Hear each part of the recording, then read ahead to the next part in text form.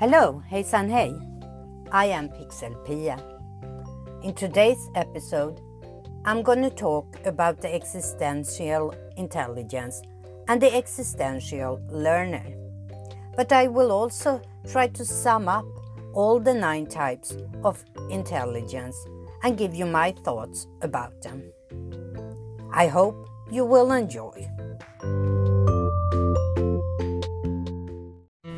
Do you ever think about questions like, what is the meaning of life? Or what is consciousness? Well, if you do, it's very probable that you have a strong existential intelligence. Hello, hejsan hej. I am Pixel Pia. And in today's episode, in my series about 9 types of intelligence and 9 different learning styles, the turn has come to the existential intelligence. As I said, today we are going to talk about the existential intelligence. But as I always point out, even though I talk about just one type in each episode, I believe that we are all capable of using all types of intelligence and all different learning styles. In Howard Gardner's original theory, he just talked about 7 types of intelligence. He has then added the naturalist, which I talked about in my last episode. But many people feel that there should be a 9th type of intelligence, and that is the existential intelligence. So what is existential intelligence? Well, it can be defined as the ability to be sensitive to or have the capacity for conceptualizing or tackling deeper or larger questions about human existence. Dr. Gardner has alluded to this intelligence in several of his works, and he has also offered a preliminary definition of the existential intelligence, and I quote, "Individuals who exhibit the proclivity to pose and ponder questions about life, death, and ultimate realities."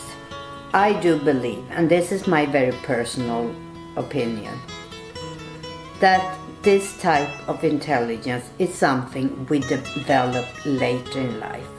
But I also believe that we have a responsibility as teachers and parents with younger children to start the process towards existential intelligence. But how can we do that?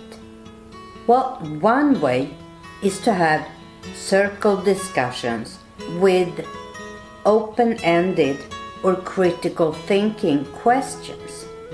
It's important to choose questions that in their nature are existential but not controversial. Let me give you a couple of examples, and this is depending on their age. Why do we sleep? Are aliens real? What does it mean to be an adult? And when are you an adult? I always started discussions of this type in my class with presenting the students with a question and giving them a couple of minutes to sit down by themselves and think about the question, and if they wanted, they could take some notes. We then had a group discussion, sometimes with the whole class and sometimes in smaller groups. And in these discussions, everybody was entitled to express their opinion. You weren't allowed to say that someone was wrong. You were only allowed to express your own opinion. After such a discussion, I always asked my students to go back by them and sit by themselves and answer the same question again. And if they have changed their answer in any way, I wanted them to try and pinpoint why they changed their opinion.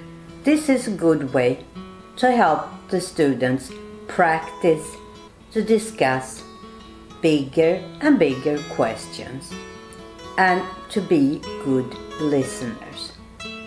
But since this is a relatively new part to the theory of multiple intelligence, I will not spend too much time talking about the existential intelligence. Instead, since this is the last of the 9 types I will talk about, I want to try and sum up what I think about the theory of multiple intelligence. And I will also talk a little bit about how it has affected me both as a person and as a teacher. But let's start when I first came in contact with Howard Gardner's theory of multiple intelligence.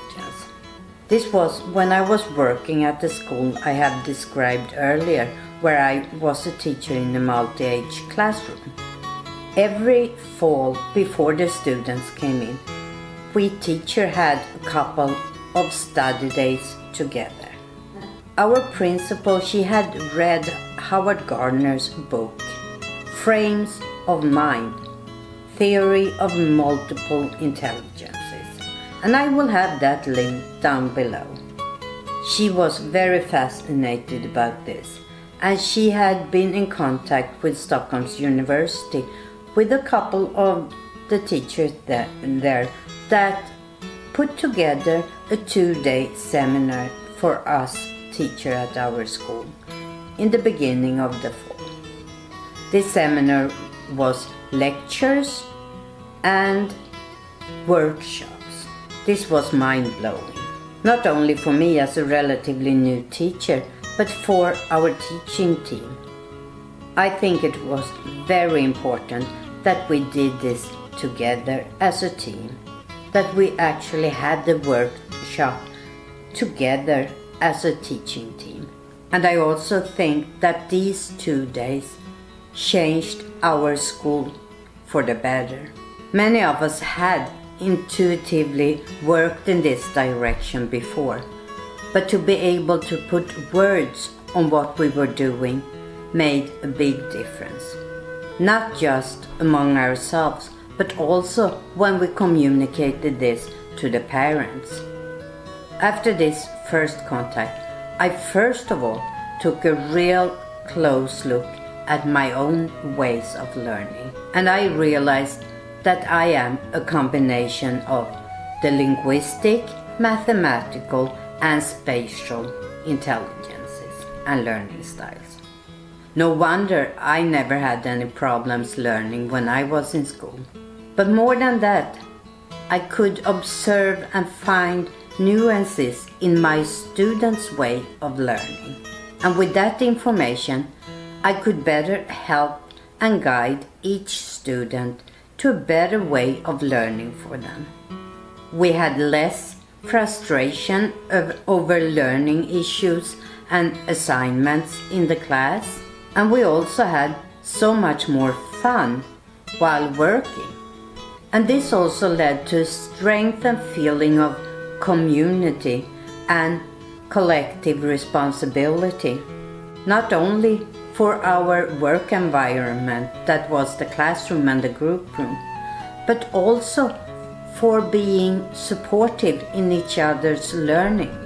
Even though Dr. Gardner first presented his theory in 1983, which is 36 years ago, I can't say that much have changed in our schools. And that goes for both Sweden and the US. I was lucky to work at the right school with the right colleagues at the right time. And even though I to this day, when I teach, try to implement as much as I can of this theory, I must say that the schools are very slow to change. And as a teacher, you have very little freedom to change things. And I must say it's even more so here in the US than it was in Sweden. Or maybe I should say it's even more so here in New Jersey, because that's where my American experience comes from, than it was in Sweden. And as I have said before, I can't talk about how it is in Sweden today. After all, it is 16 years since I taught in a Swedish school. Even though I believe strongly in the use of this theory in the schools, I don't see it happen very often, not in the public school system.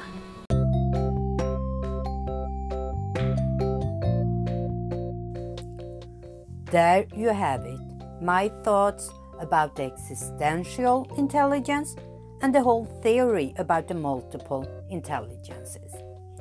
In my next episode, I will introduce you to an experiment I did with a 6th grade class in Sweden, where the student had flexible school hours.